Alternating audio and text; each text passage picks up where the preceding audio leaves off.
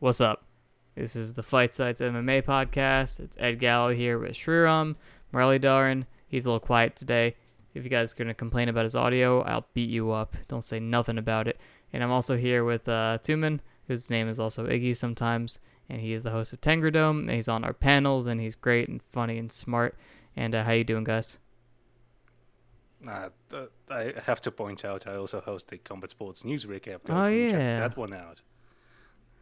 It's the new show we have. 2 men, 2 shows. Yeah. It's your name. Yeah, that's my name. That's my new name. Sure, how you doing? I've taken a vow of silence, but I'm not particularly keen on keeping it, so this is the compromise. Oh my god, you're so quiet. I'm going to fix this somehow. I'm going to work on it. But yeah, we're here to talk about MMA. It's going to be kind of a wild one, kind of chaotic, because the fights are kind of chaotic and wild. So why be professional? Why do it right? You can do it like the fights are going to be. I think it's reflective of the tone. It shows that we're very in touch with the current climate. So let's jump right into it. Why don't we? Last week's podcast was insanely long, so I feel like if this week's podcast is on the shorter side, then it's just a balance, right? Sounds good to me. I mean, there's a good deal to Insert Thanos quote here. Good quote. Good job. Everything balanced. All that stuff. Yada, yada, yada. That guy. What goes. Yeah. For sure. I agree. Genocide. We talked about a lot of MMA cards last week. There's no way we're going to recap all of them, all the things that happened.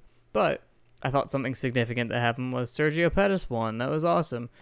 He put on a really good back foot counter punching performance against Juan Archuleta, and I think the prevailing thought with Archuleta and Pettis was okay, this guy competes at 45.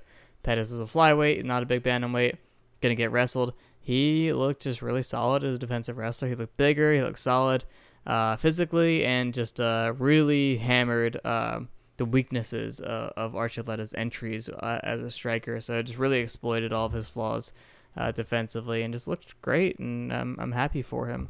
Any other thoughts besides that?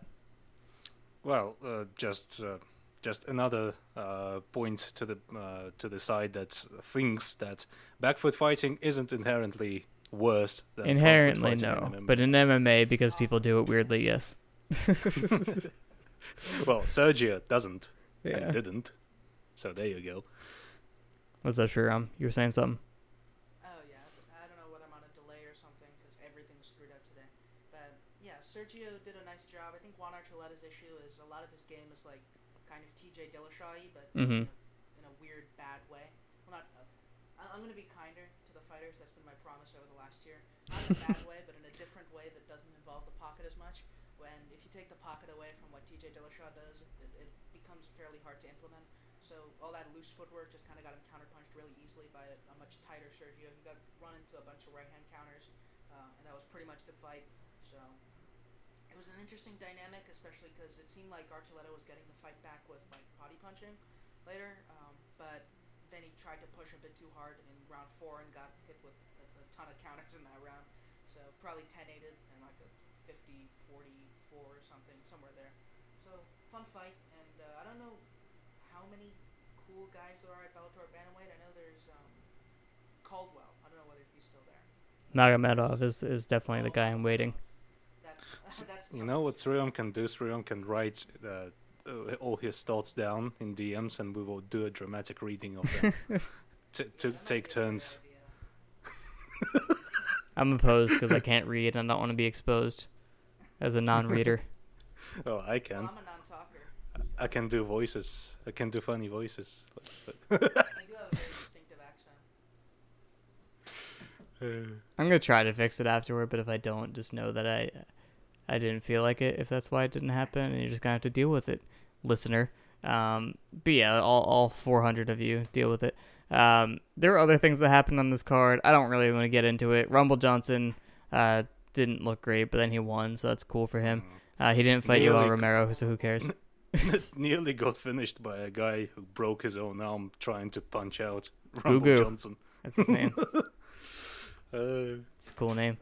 I mean,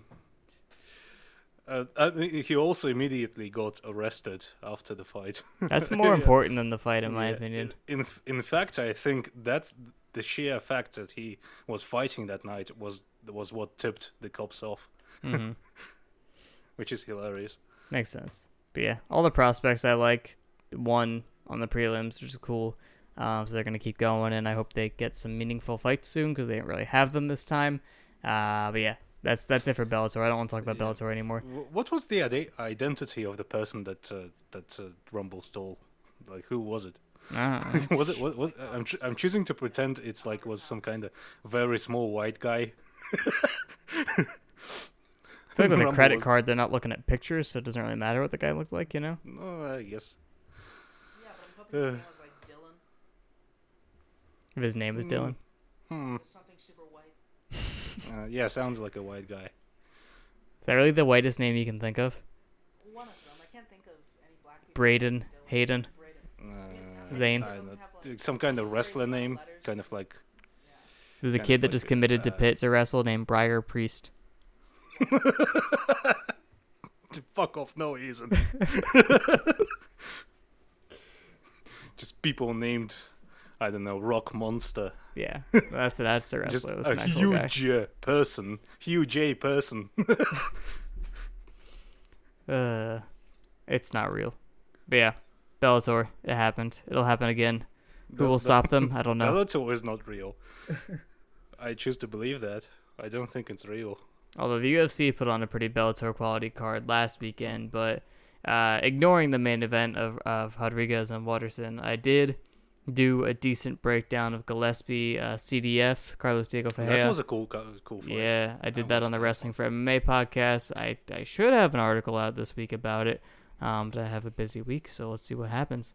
But that was the best fight in the card. It was really cool. Shriram and I did a commentary on it.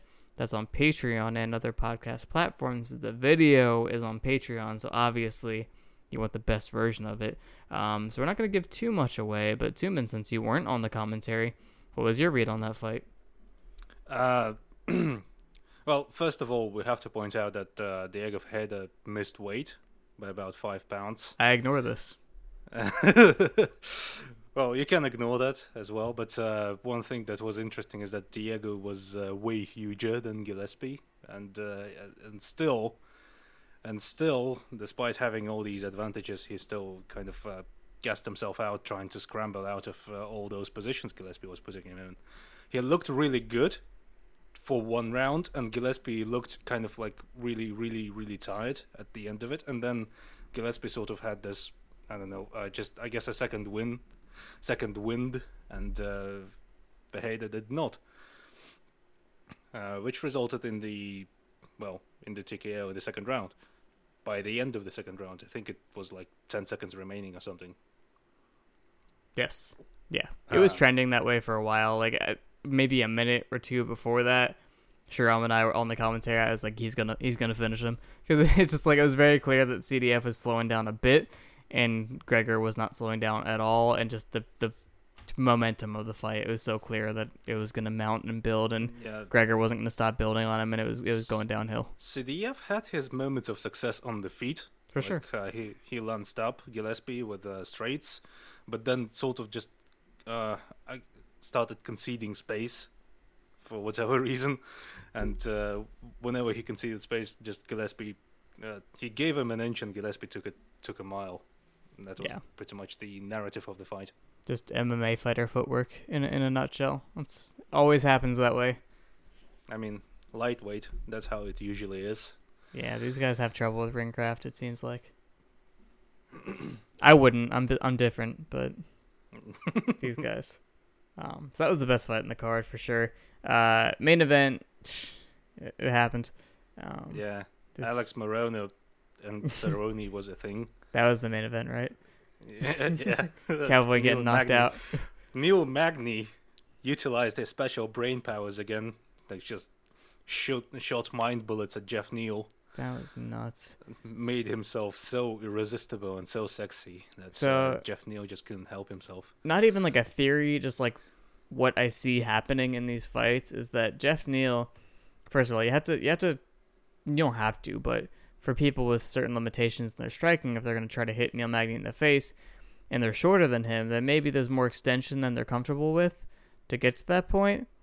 in that just overextending on your punches puts you into the clinch, and then you're there, and you're like, okay, I'm in the clinch with you now, and then he feels it, and he's like, oh, this isn't so bad. Like, why do people have such a hard time with him in the clinch? And he's like getting double unders and moving him around, and then it's the third round, and he's like, oh my god, I don't want to clinch with this guy anymore, but I can't stop throwing myself into the clinch, and it's like, oh, he hypnotized me. You want to clinch with me?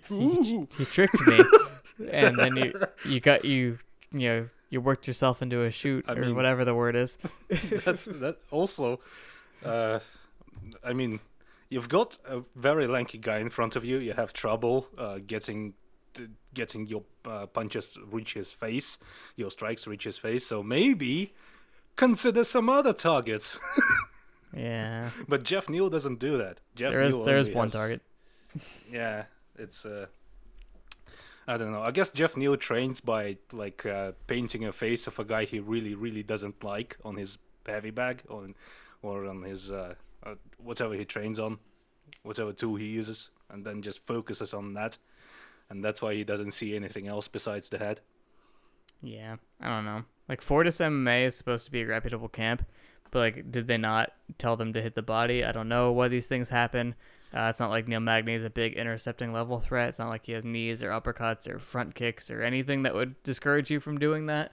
I don't really have an answer, but he was hitting him in the face, so it's like, okay, I can keep hitting him in the face, but then you're also clinching with him, and it's the same old story every time. That's just Magny. You can hit him in the face, you can shove him around a bunch in the clinch, and then you just kind of can't.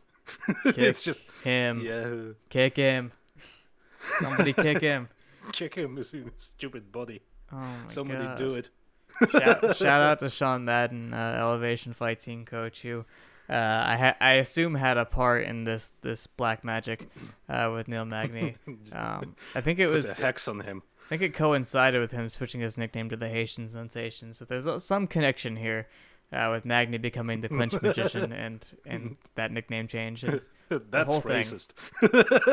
It reeks to high hell. I call bullshit. There's something going on here. There were heavyweights. They happened. I'm not going to even acknowledge that. You know what? Phil Hawes, I've been down on him because the UFC was trying to kind of make him happen, and it wasn't happening. But this fight, I was impressed because he had some troubles. Because Kyle Dawkins is I don't want to do the thing. I'm gonna say he's tough and gritty and hardworking and technical because he's the white one. That's what they say. But he is those things, and he's actually pretty decent. But his tank isn't all there. And Hawes is a guy where like, okay, he's gonna be super explodey early on. He's the wrestler. He's the jacked guy. He's gonna be powerful. But he actually outlasted Kyle Dawkins, and he did it through body work, which is really cool and admirable and rare in MMA. He just had good tools. And then you know what happened after the fight? I looked him up, and guess what happened? He switched camps to Sanford MMA. What a shock that they taught him strong fundamentals as a striker, and he's a wrestler. Like, how often does that happen? Every single time I see a wrestler and they got better as a striker, I'm like, well, what happened there? And it's like, oh, they're training with Henry Hooft. Wait, Phil Hawes' nickname is Megatron. Oh, that's dope. It's actually his Megatron. I mean, I can't fault him for that. At least it's not like the Vanilla Gorilla or whatever else MMA fighters like as their nicknames. Shriram corrected me. He said the Haitian Sensation nickname started with the Tony Martin fight, or Anthony Rocco Martin, whatever you want to call him. But he already had the clinch magic with Li Jingliang before that. So still, it's the same era. He realized he was doing it, so I need a nickname that encompasses my magic. He still did not have enough confidence in his magic, and then he decided, oh, this stuff works. I guess yes. I have to change my name to reflect that. Those were the early days. Yeah. But yeah, prelims were concerning, I'd say.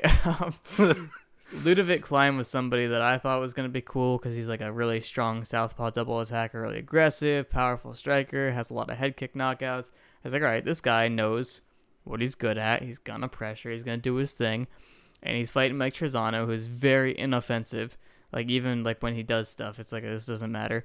It's kind of like a blank canvas. He's pretty competent that can beat people that have big holes. I'm like, he's not that guy. He can definitely blow him out of the water. And right away, he took the back foot and said, I'm going to counter Mike Trizano, and didn't have any sort of counter game. It was ridiculous. It was the worst game plan I've ever seen. It was awful. Taller guy who doesn't know how to strike. What am I going to do? What am I supposed to do?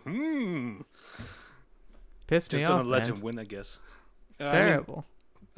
I guess Ludwig Klein, I have like some kind of hypothesis off the top of my head, is that in that Klein kind of looked up a Sanjay highlight and decided, I can do that. I can do the same thing one of the greatest Muay Thai fighters in the world has done for most of his career, despite not ever doing that for most of my career. So This can completely change my styles against a guy that maybe that's why he did it. He's like, this guy has no threat to me, so I can just do something different and try it out. But like, why are you changing things? It never didn't work. It's worked every time. Like, what are you doing? So he did a big dumb. Also, his hairline was receding, and we talked about on a previous podcast that honestly, a fighter's physical appearance can sometimes be a sign that things aren't going well. Either like personally or physically or what have you, but he looked worse physically. Yeah, it's usually either a receding hairline, a massively receded hairline, a shaved head, or like just hair that is all over the place. That's just unkempt. Dodson or Edgar hair.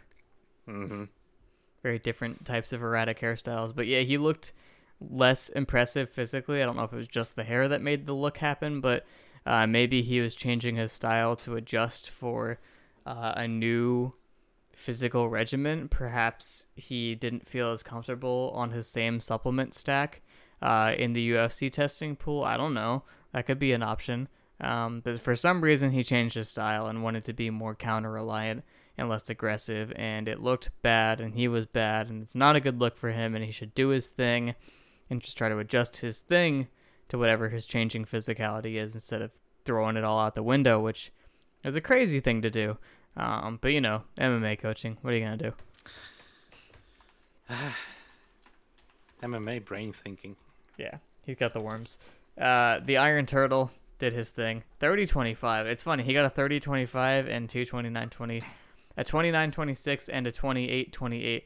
Someone scored it a draw, and someone scored it a 30-25.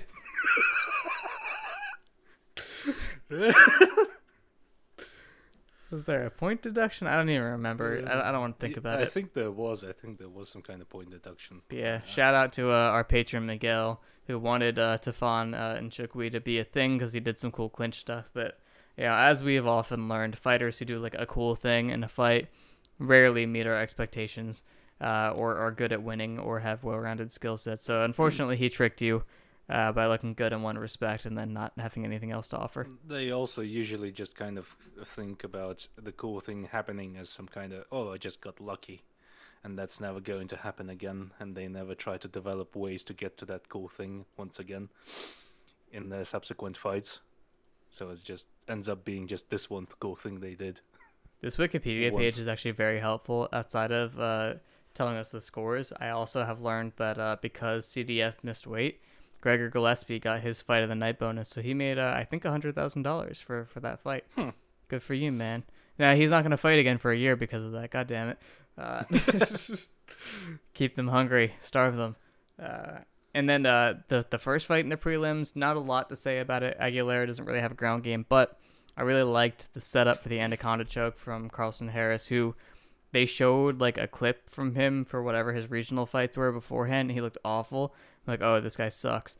But he actually did a good job pressing Aguilera backwards, rocking him, getting him to panic wrestle, and then in front headlock, did a nice little thing. So I know to step through with my leg to hit the gator roll, finish on the Anaconda choke, so he had that Anaconda grip. But what he did was before he got the grip on his bicep, because it's hard to switch from like a gable grip outside the arm to the bicep. He just had the gable grip, palm to palm, and he he was, had the grip on his right side, took his left leg, stepped it through to his right to, swivel his hips, and hit that hard switch. and put Aguilera on his hip. And then once Aguilera was on his hip, then he switched to the bicep grip and locked up the anaconda choke. And I thought that was neat. So shout out to him for doing the thing that I thought was neat. Unrelated, but when I was previewing this card on one of the previous recap episodes, I actually read Christian Aguilera as Christina Aguilera. That's right. Yeah, and if you go back and watch that, I think Fenio puts some kind of funny, snarky card in there in response to my, I guess, what do you call it? A blooper. Yes. This whole podcast is a blooper. Yeah, essentially. I mean, most of our stuff is, so I guess check out all our stuff if you wanna. It's bad. You'll like it. Hmm. That's a good advertisement, right? Also. Okay, moving on. So UFC 262 is the card of the week. This is the one that we're paying attention to. We've spent some time talking about all the other events that are going every week, but it's a lot of work, to check Tapology and see what the events are. And there's often fights that I know the name of the guy, and I gotta find a guy to talk about. But that podcast last week went way too long. We got chill on that. Most podcasts only cover the UFC, and I don't think people have a problem with that. So most of the time, that's what we're gonna do. So UFC 262, coincidentally, not that great of a card, but the top two fights are pretty sweet. Charles Oliveira and Michael Chandler are fighting for the vacant lightweight title. Probably should have been Poirier and Oliveira, but they didn't want to pay Poirier enough to make it lucrative for him, and the Conor fight was there and it more, valuable for him, so he's going to fight Conor again, and I get it, and I don't blame him. So, Gaethje, I don't know what his role is in all of this, but they gave Chandler the shot, and it's Chandler and Oliveira. Gaethje is just kind of stuck on the sidelines while everyone else is fighting for whatever reason. Thought Ali Abdelaziz was supposed to be the best manager. What's going on? I mean, got his guy on the shelf. Gaethje himself talked about how maybe he's pissed someone off, but I do not understand how he would have. Pissed off God by being too great. Yeah, just. I mean, fought one of the greatest lightweights in history and lost. I guess now he deserves to be smitten down by the wrath of I don't know, WME, IMG. He dared to be great, and Endeavor said no. Stop it. So this is our main event. It's good. It's good though. I don't know if either guy are quite like the elite level that we expect for this division's title. It feels like a while since someone has been contending for it that wasn't like a high-level pound-for-pound elite, but we don't know. Things happen. People climb. But it seems like a super chaotic matchup where both guys have a lot of avenues for success against the others, and it seems like they're going to succeed. And we'll see who holds up under duress. That's kind of my initial thoughts. How about you? Well, first of all, it's kind of... it's really funny because both guys' styles are pretty much nothing alike, and yet despite the individual details not being similar, they both kind of operate along the same lines, broadly speaking. Like Chandler is always dangerous in the early stretch of the fight and always pushes an insane pace, and Oliveira himself is an incredibly aggressive fast starter himself as well. So I mean, I guess this fight is going to be chaotic and violent from the get-go, and maybe we could see some kind of unusually tentative start from both of them, which then could devolve into pure madness, which is, I suppose, that's why this matchup is so fun. And also Chandler has this thing where sometimes he pushes himself so hard. He kind of starts falling apart, and he's put on quite a bit of mileage over the years. So he used to be insanely durable, and now he's just kind of normal durable, I'd say. Yeah, and meanwhile Oliveira, while it's really funny with Oliveira because he's had a tendency to kind of fold, to kind of just go, oh, all right, I guess I've lost. and because of that, maybe there's a little bit less mileage on him, despite the fact that he has what, like 30 fights. He's like, but despite having less mileage, he's still kind of mentally foldable. He's kind of alleviated that issue in the later in the recently, and yet it's kind of, there's still this doubt: will he be able to keep that up? Will he be able to keep that aggressiveness up and not just because Chandler is obviously is a very suffocating wrestler. He's very good at.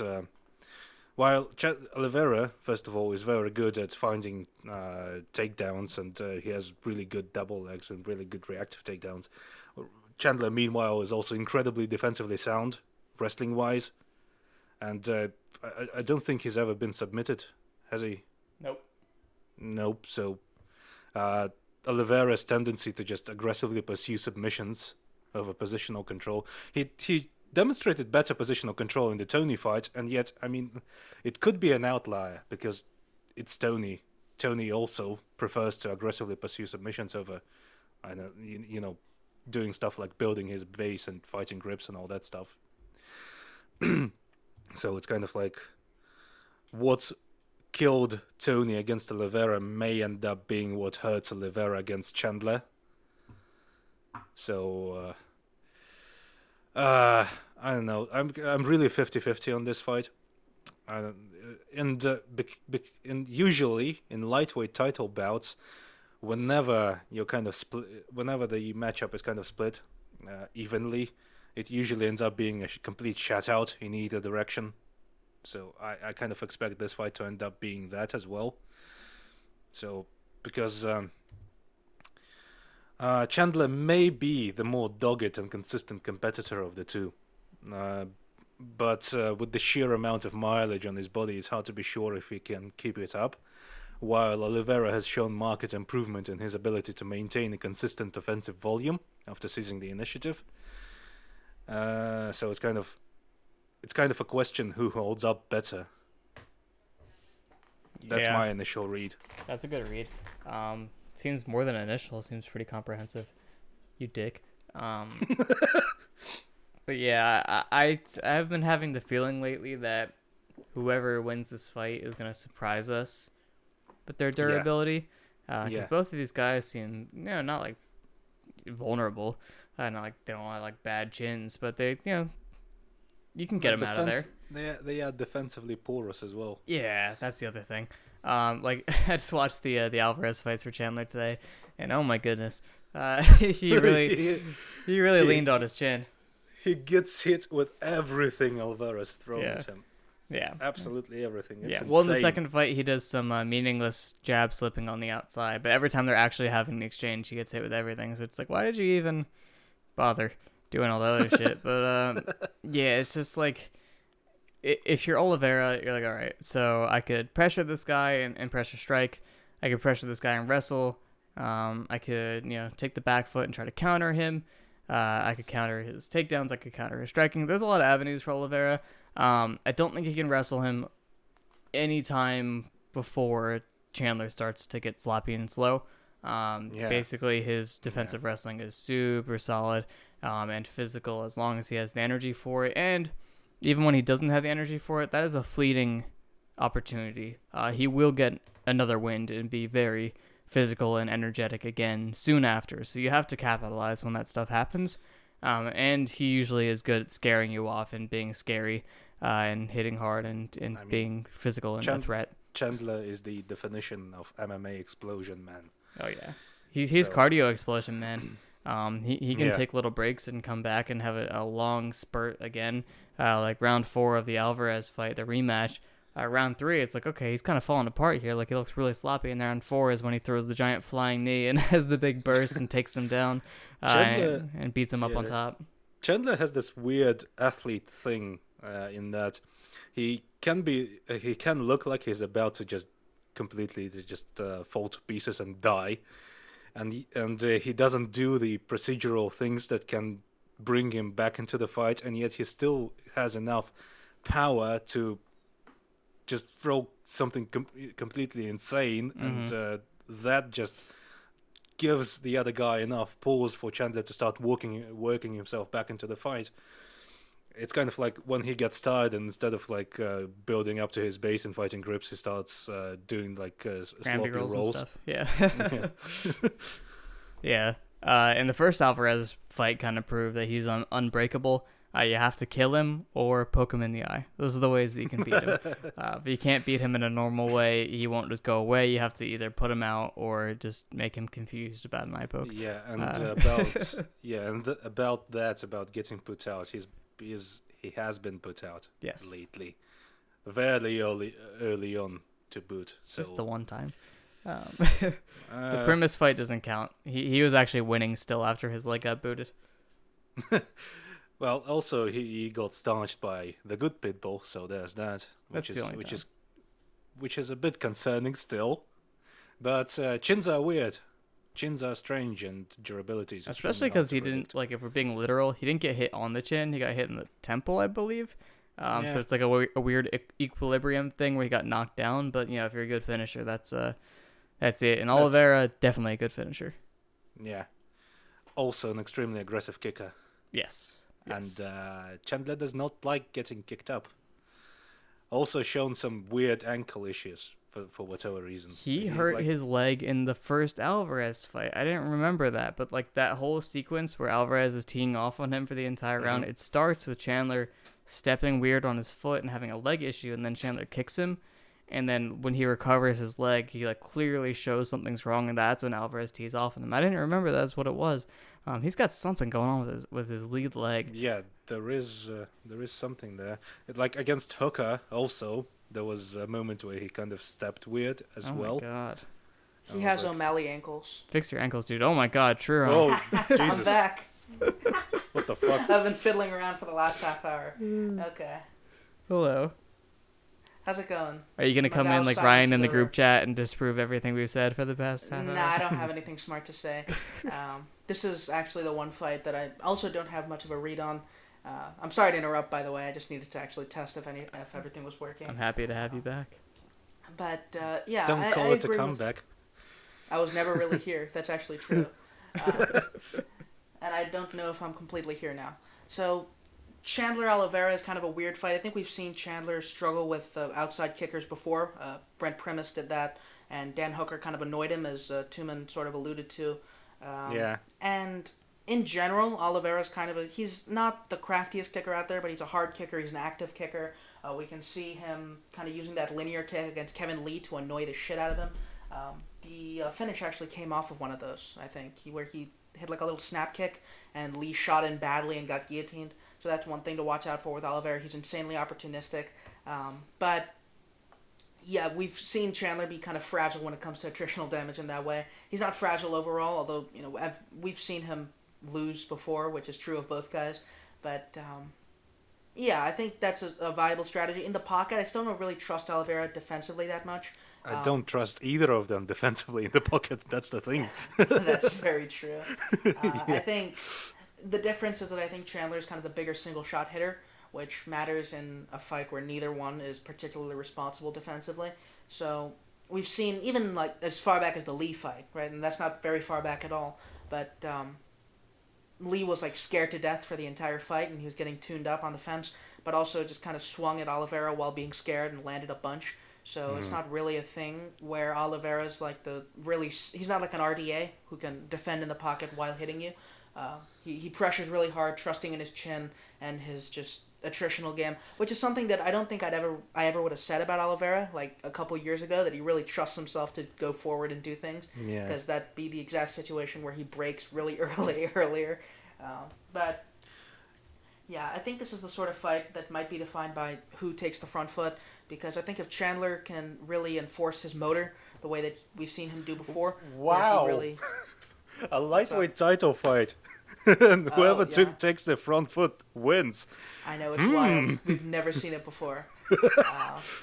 But yeah, I think if Chandler can really force the issue the way that he has before, where he's super physical and angry and he's going to move forward and kill people, then I think you can find a lot of openings with Oliveira. We've seen Oliveira get body punched before by like Cub Swanson because his high guard does leave him open for that. Defensively, that's still a lot of what he does.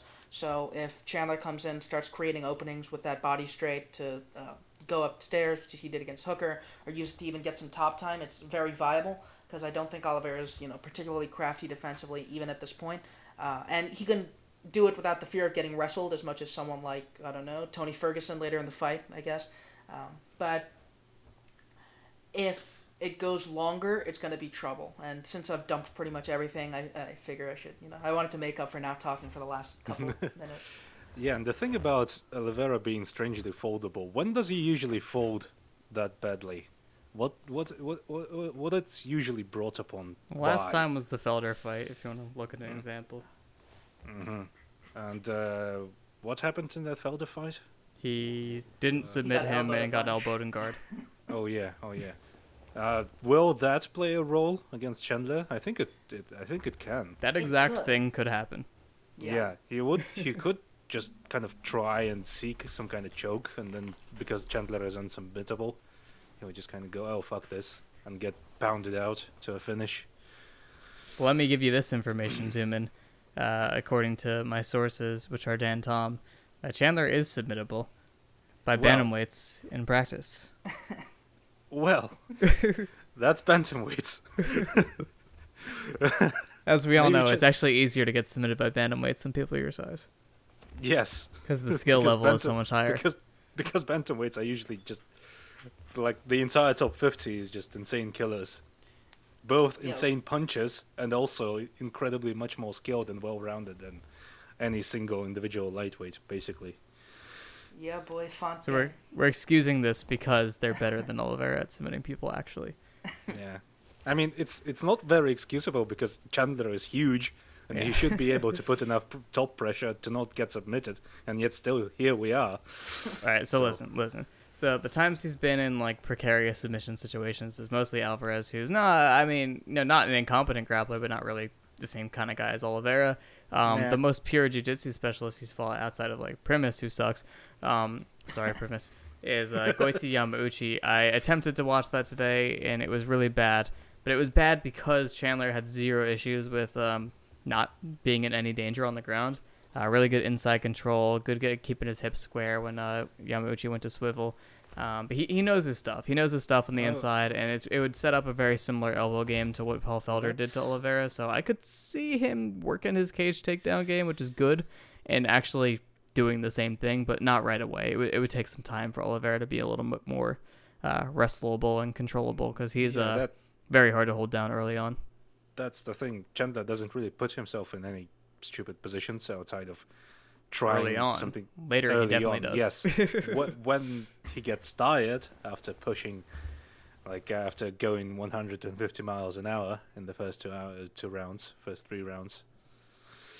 Well, that's why I said this is kind of a mirror matchup in that both guys do their best work in the first couple of rounds. And I don't think Oliveira's ever went past 3 rounders, did he? He didn't headline anything. Yeah, he headlined the Lee fight, but it ended in the 3rd. And Chandler definitely did go past. Yeah, Chandler's gone 5 before. Yeah, and they were really grueling 5 rounders. Yeah, the Eddie fights especially.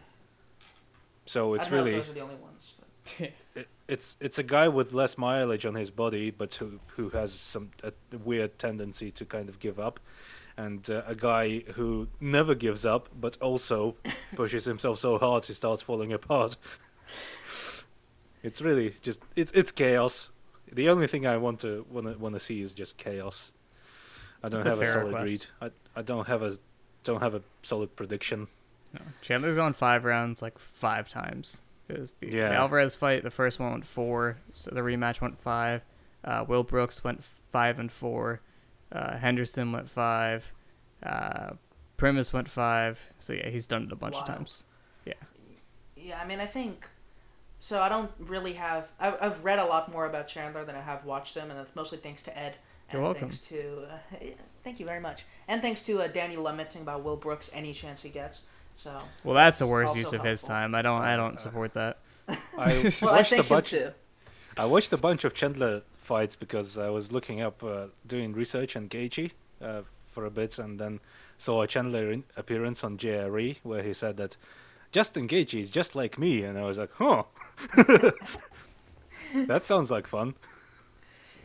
Yeah, but I mean, I think from what I've seen, he can be pretty tricky for Oliveira. I think if it goes long, as I mentioned, it's going to be really tricky for Chandler to win because we have seen him like if he relies on those big bursts that Ed mentioned, just randomly having conditioning after not having it for a long time. Oliveira can definitely take advantage of those in between periods, even if he can't not get hit during the bursts, and he can really chip away at how effective Chandler can be in those bursts, just with the body work and the leg work. And if Chandler starts doing weird, dumb things with the wrestling, when he gets tired, which is something that Ed did mention, that he gets a little bit less sound as a wrestler when he was talking about him versus Khabib. Yeah, and Oliveira he also is one that can definitely take advantage. He also does big dumb things on the feet as well. Like he doesn't do double jab into a right hand. He does big punch and explodes while shifting stances. Yeah, I mean, That there's a could be lot of effective. there's a lot of craft in what Chandler does, but it's also not really energy efficient in any way. He just doesn't need it for a lot of the fight. Which, I mean, it's fair enough. Like that's a good way to fight if you're able to kill people in a round. And if this just looks like the Dan Hooker fight, then I won't be surprised at all. Yeah. But Sure, He I'm also- really happy that you said motor earlier. It's just a good sign of my influence on you. I hope It I used does- it right. Yeah, you did. Thank He God. does have the right straight to the body, which he uses a lot, which he uses to disguise his wrestling entries, which is Yes. also Yeah, it's a very cool thing. Hooftian approach where Yeah, a lot of the lifting yeah. is done by the physicality, and that's true of pretty much anyone at Hooft. But it's also fairly clever, and it's clever in a way that optimizes their physical advantage that they have over everybody. Can we talk about the real main event now? Burgos Barboza? Long back Benny's coronation as Yeah, a guy boy. that fans know is good. Longback Benny. It doesn't roll off releases the tongue, beast. but that is the title of this fight. Yeah, I'm not. So I've been watching a bunch of Ferguson and Dariush, and I think it's a tricky fight for Dariush if Tony were still good. Okay, as I said, I'm gonna be kind. I don't think everyone heard that the first time. Tony is a little bit declined, which is definitely it'd be meaner to say he's not declined because he looked really, really inert against Oliveira. So I think it's kind to say that he's declined, but. In his prime, it'd be a pretty tricky fight for Dariush, in my opinion, especially over 5 rounds. The fact that this is a 3-round fight helps Dariush a lot, because we saw in the CDF fight, he was doing a little bit more to account for the fact that he was exhausted. He was working behind his lead hand a bit. He was wrestling a little bit more actively. But it's a fight where I wouldn't trust him not to get Chiesa later in the fight if this was 5 rounds. But I think Tony's bad habits are going to bite him here pretty badly. Well, I think he's gonna knock him out. So there. No. That's the entirety I of mean- my analysis. Benny knocks him out. Very possible. I mean, it's hard to predict durability. Dariush may well end up being the first guy to actually knock Tony the fuck out, and yet Tony is. Durability is hard to predict at the best of times, and with Tony it's even harder because this is the man who was able to hang in there for almost 5 full rounds against Justin Gaethje, who is one of the biggest hitters pound for pound. And I mean, that also may end up being the reason why Dariush is able to knock him out, because taking Yeah, that exactly. much damage. I mean, if there's still a shred of that physicality and durability in Tony there, it still may be tricky enough for Dariush to navigate, especially Tony's like this janky, weird, self-sacrificing boxing style where he never moves his head, gets hit with everything you throw at him, and then inexplicably it uses his face as an analog interface to gather data about your movements and then slip everything else in the second round. That can also work unless he's completely, I don't know, unless his reflexes and his vision is just completely not there, if it's gone, and I wouldn't be surprised if it is.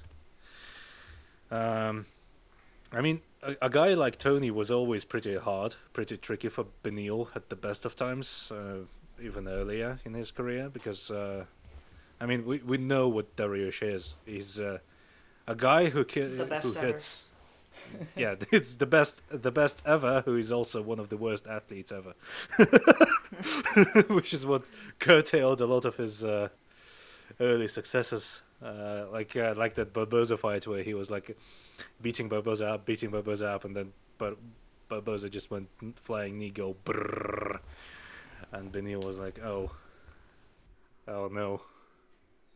I mean that fight was long past. Dariush is now a crazy berserker, a crazy, insane, frothing at the mouth berserker. So maybe that's what He's got that PragerU energy. Yes.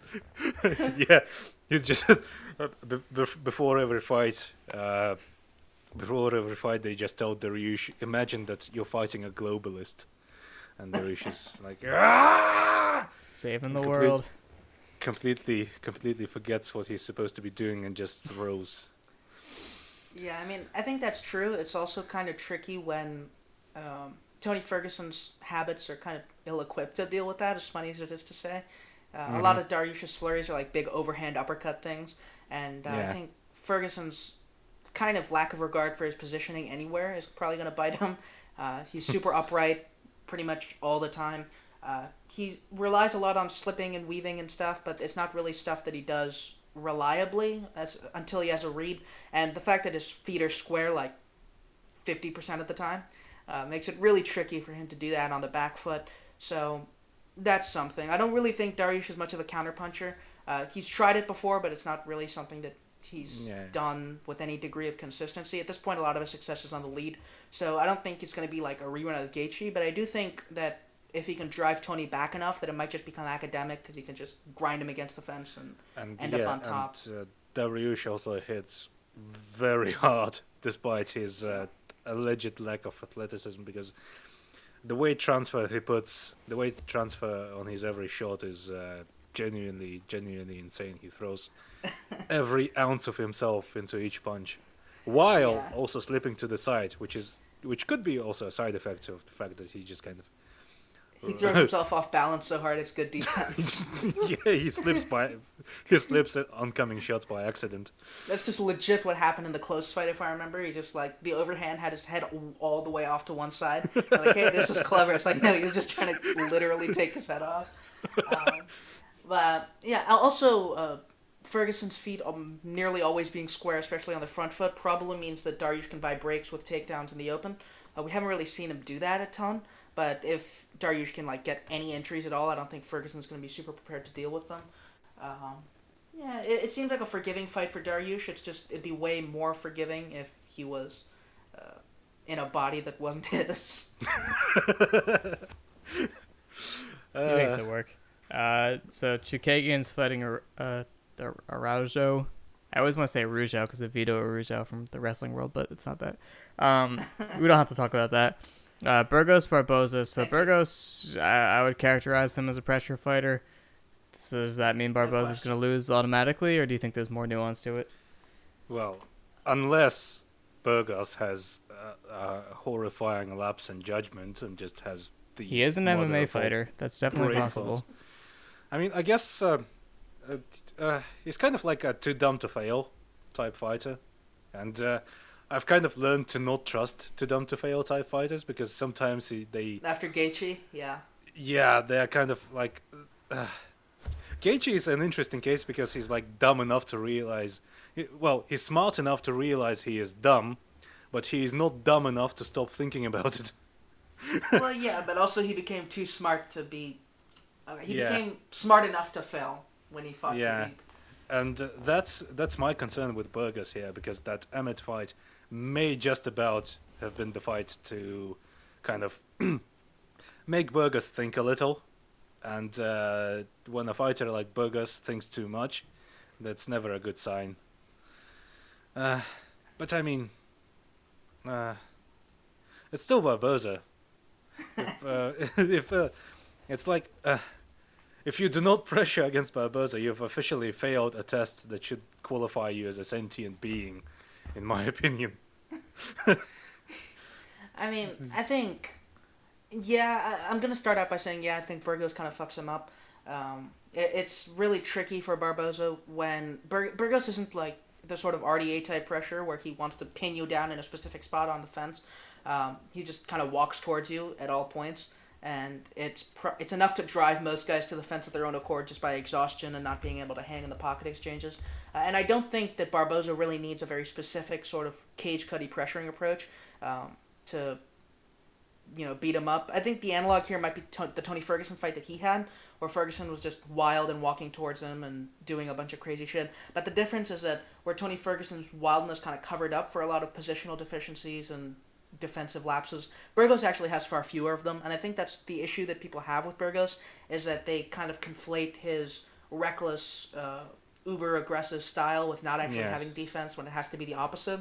Where if he has to win a fight at all with his uber aggressive style against anyone halfway decent, he has to have defense that's better than average. He's got good defense, but it just doesn't really tie well to what he's trying to do at the best of times.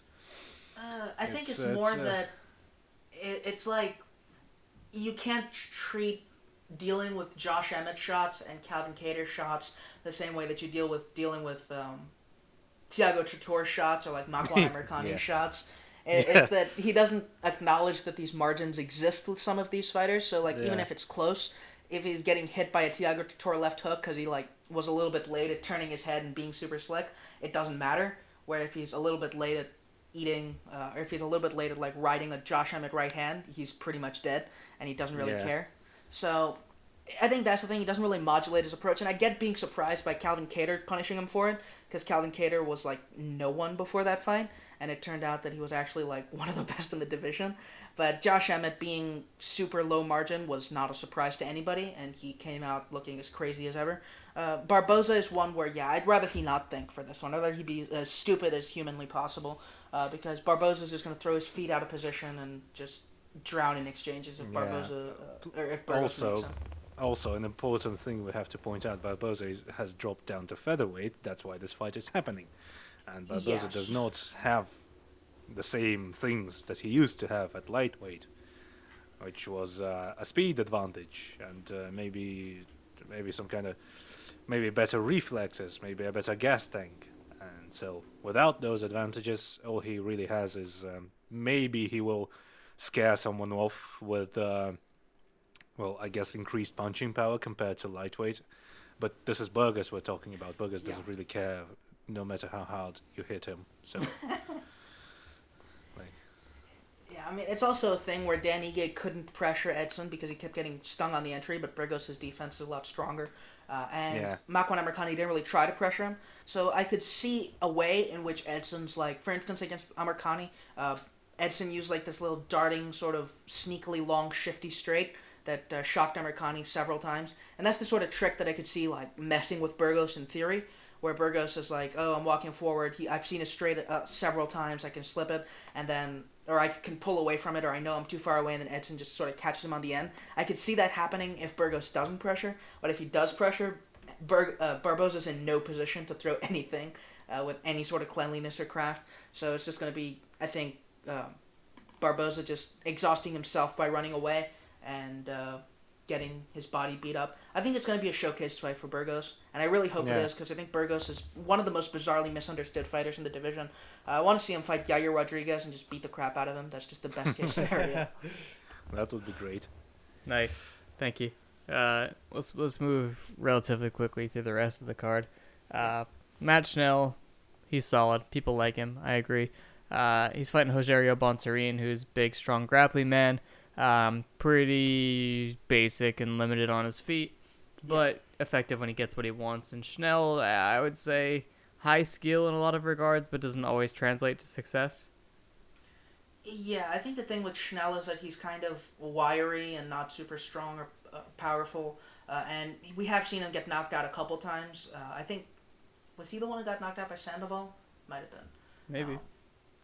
I don't really want to go back and look at Hector Sandoval's career, but he did get knocked out by Rob Font, That's which one is click too many. Definitely.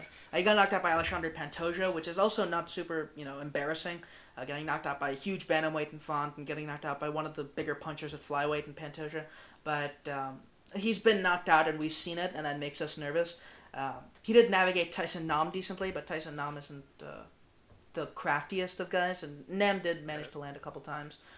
Tyson it's- Nam, isn't that the yeah. guy who always like finds a way to snatch defeat from the jaws of victory every single time?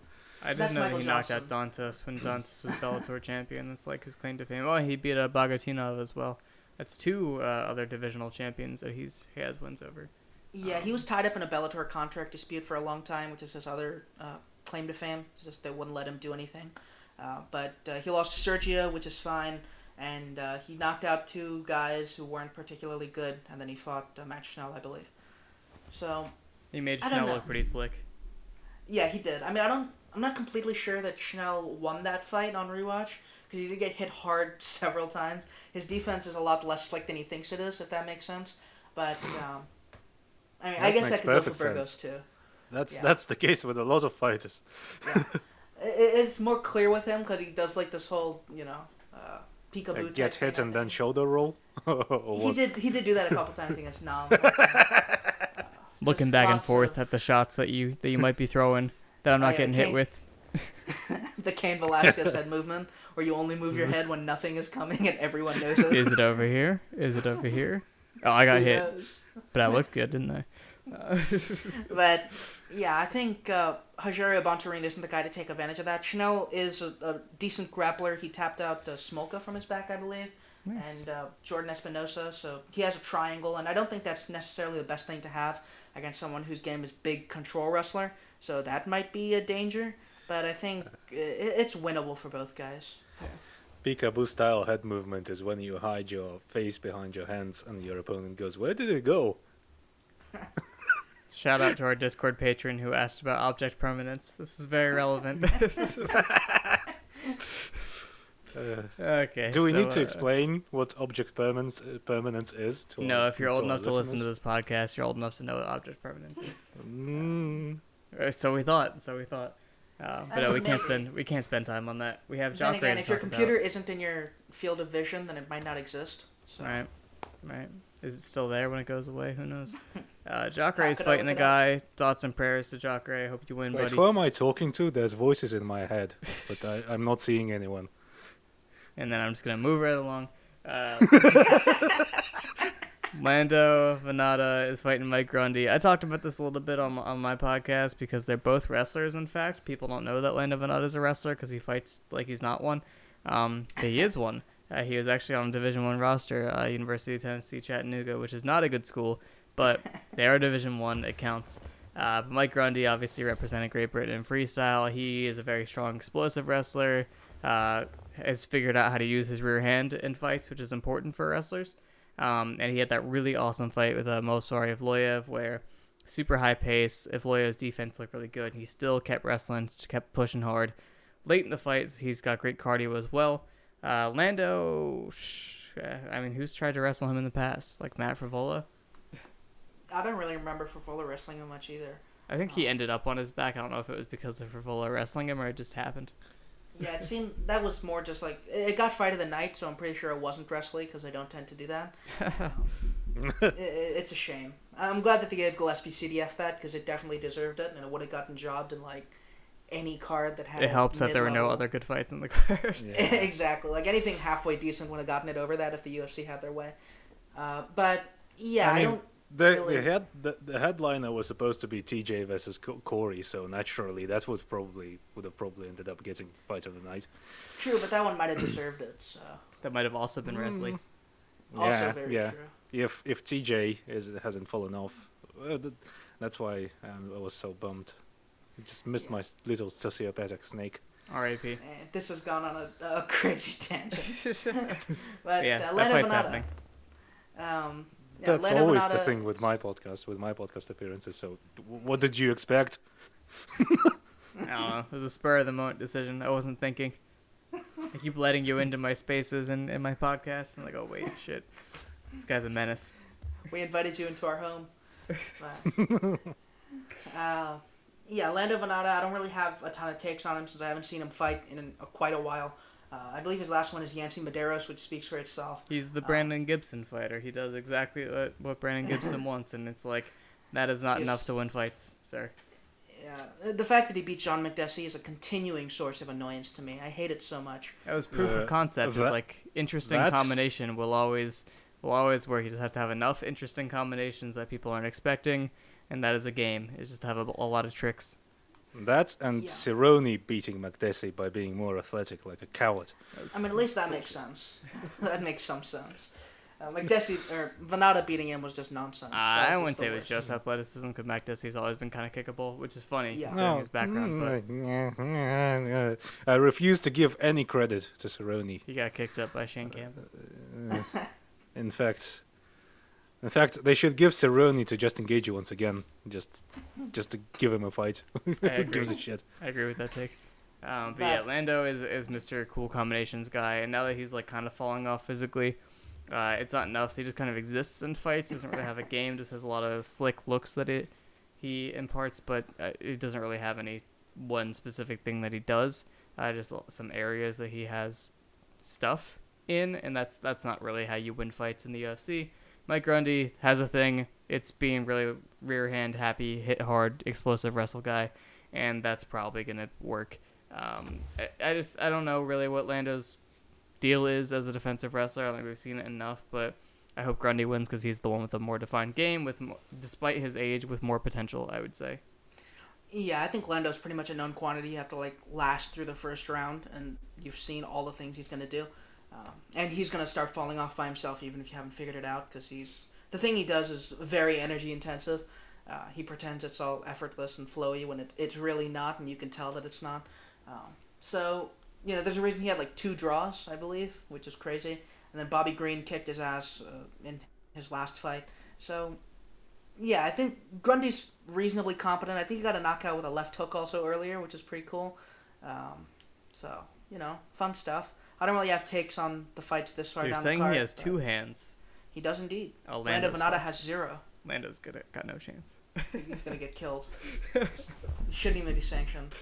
Lando Venata is kind of like the guy that falls off his chair, leaning too far back, and then pretends that what he was intending to do all along, like kind of some kind of cool trick with a chair, when in fact he just fell on his ass.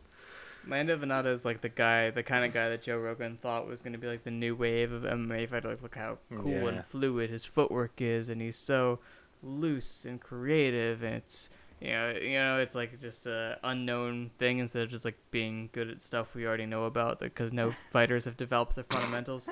That was kind of the thought experiment that happened there. But when you do a thought experiment on a person who fights in a cage, sometimes they get hit a bunch and it doesn't work out that well. So I think that's what we have here. Sounds right to me. Will Rogan be on commentary for the next pay-per-view for this I pay-per-view? feel like Hopefully he's not. usually on pay-per-views, right? Usually is, yeah. I really hope he's not, because he will for sure say that Chucky Olives has that classic Muay Thai style where He's he a just black kicks belt and in Muay Thai, if you Muay didn't Thai know. black belt. Jesus Christ. Jesus. Other fighters are on this card. I don't really have thoughts on most of them, but actually, if you go down, correct me if you have thoughts before that, but the first 2 fights in the card are the ones that I think are worth thinking about. Kevin Aguilar can box a bit, and I think that's a cool thing, and you should watch that. And the first fight of the night, I like it. If you don't remember Sean Soriano, he came into the UFC on short notice against Kawajiri and stuffed a bunch of his shots and like looked like a good aggressive striker, athletic, and then got ground out by Kawajiri, and then the rest of his UFC career didn't go that well. But he's like a born and bred Henry Hooft guy. He was also Always promising. in Usman's corner in camp for his last fight. Yeah. So he's been around lately. He's lost his 3 UFC appearances, got cut, then had a bunch of fights wherever, and then returned. Yeah, I followed him closely That's because I his always return. thought he was going to be good. But then like just not having a ground game hurt him. Because if you see, he lost to Kawajiri, a grappler, Skelly, a grappler, Rosa. That's not acceptable. Thomas Webb, I don't know. Actually, I do know who Thomas Webb is, but I don't want to explain why. But Makashvili is actually very good. Yeah, 11's fine. But yeah, but now he's on a win streak, and I want him to be good, and I like him. And Christos Giagos is also pretty solid, in fact. I think another wrestler. I think we can interest Seth in Christos Giagos simply because he's Greek. It looks Seth isn't racist. sold on the Greeks. I try to get him on board. So there was this guy. This is not even remotely relevant, but at the Last Chance Olympic qualifier, there's this fella that was wrestling for Greece, Georgios Politis, and Georgios Politis looks Greek as shit, and like is tan, has all the Greek aesthetics, has like a big arm sleeve that looks very Greek. I'm like, this guy is Greek, and Seth's like, no, he's Ossetian. I'm like, what? And his name is Georgios Politis. And sure enough, I look him up and I find some articles in Greek. And yeah, he was a cadet Russian national champion, moved to Ossetia, changed his name to Georgios Politis. And looks super Greek. But before that, I was like, I'm rooting for the Greek. And Seth was like, no. So I don't think Seth likes the Greeks. I think there's beef there. I'm not sure what happened. I think he only likes one Greek, which is the Kyriakos Grizzly, the powerlifter, the funny meme powerlifter. He only likes natural-born Greeks. He doesn't like these transfers. Yeah, He actually only likes Italians. I think that's actually the case, but Yeah. some people are deemed Italian adjacent, and I never know what the criteria is to become Italian adjacent, because you could just be like a random white guy and he'll give you that power. I know for a fact that Seth rates Buret Mongolians as Italian adjacents for sure, whatever they reason. deserve that. I understand that completely. I guess it's the diet, just all the meat and dough and dairy products. Just like, does he deem your culture cool and acceptable? Then yes, you are Italian adjacent.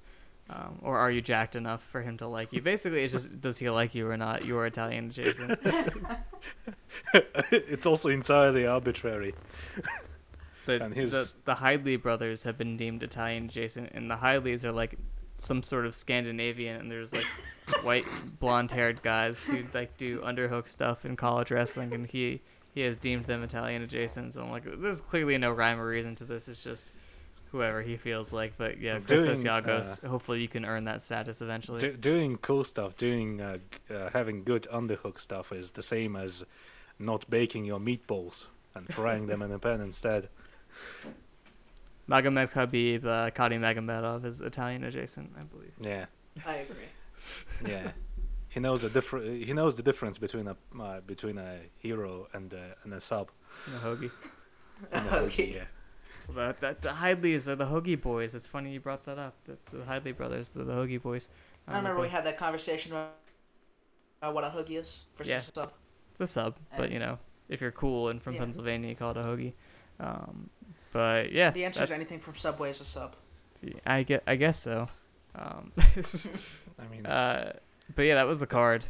Do we have anything else to talk about? I would say do content plugs, but if it was me doing content plugs, it would be like 15 things, because I've just been publishing left and right this week because I'm just a content creator at heart. That's just a normal week. That's all you do. It's more. It's more than normal. It's a lot. It's abnormal. I guess go and check out my latest Tengridome podcast, where I answer questions from our Discord patrons. It has to do with Mongolian wrestling, some Mongolian culture insights, and the idea of cross-discipline learning. That is, learning new stuff through the lens of combat sports. For example, you're reading about a cool fighter, learn that he's from this obscure country, and go, I want to know more about that, and then you just kind of snowball from there. That was an interesting one. It sounds familiar. Sounds like a thing that I have done. Yeah. Like the Italian adjacent people of Mongolia. Italian adjacent people.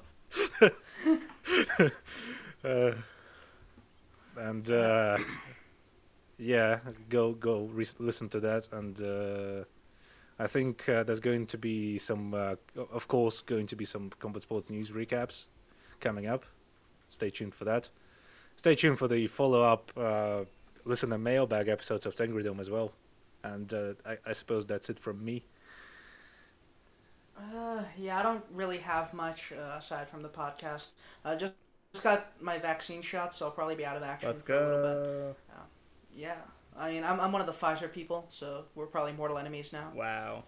Yeah, I'm a Moderna man. We only have Sputnik over here, so I'm just I'm torn on whether. It's like the least inspiring vaccine name ever. It's like kind of useless, but first. It is yes.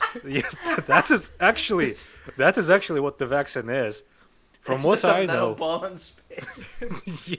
from what I know, there's a 50-50 chance you'll get all the side effects from getting the vaccine shot in a much worse form than from all the other vaccine variants. And then on top of that, you can also just plain not get an immunity. That's how great this vaccine Would is. you like to It's experience first. something unpleasant with no benefits? It's Yeah. a shot for you. Yeah, I mean that's just Russia for you. That's Yes. fun. I hope you get it. Yeah, I'm gonna see if I do something on Font Garbrandt or something, because that's a fight that I'm emotionally invested in. I'm not getting my And, hopes up, Sharon. Yeah, I probably shouldn't. You're not gonna trick me into caring about an That's fair article and then enough. it doesn't happen. And then I'm like, oh. That's very fair. But I will be Just 'cause pleasantly pre-fight surprised, articles are, which is also a nice feeling. yeah, pre-fight articles are very energy intensive, and I might just do the post-fight on that. So don't get your hopes up either. But just the podcast, I guess. The podcast is good. You do enough, Sharon. I But agree. you should do more. I should. There's the podcast. There's the watch-alongs. There's an article every quarter. Cool. So, yep, that's it. That's the podcast. Hope you liked it. If you didn't like it, try the next one. Maybe it'll be better. If you don't like that one, just keep listening. Eventually, you'll like one of them. Tell your friends and be like, "Oh, it's not good yet, but just wait. It'll be good." Yeah. If it doesn't, if you still don't like it, listen to it because you don't like it, and leave nasty comments wherever yeah. you're listening. You're still Yeah. giving us views. Yeah. So continue Don't doing tell them that, that please. part. If you hate watch, it won't give us views. So watch as many times as you want from all your Yeah. accounts. Yeah. As many accounts as possible. Make burners. Listen from them. You're not giving us anything. We're not benefiting from it. In fact, you're hurting us. Continue doing it, please. All feedback is welcome except about our audio quality. I don't want to hear it. Stop telling me about it. I don't care. I know. I was there. Recording the podcast. I know about the audio. My You don't audio have to tell me. quality is always excellent, so it's not even relevant. Well, you live in an empty place where there's great acoustics because of the population density. Yeah, I just live in the middle of the You field. record in the field. Yes. Next time, maybe next time I should open my window and then you could listen to all the nature sounds that will lull you to sleep. That's what I imagine it sounds like outside your window. That's what it sounds like. Okay, this podcast is absurd. The end. Goodbye.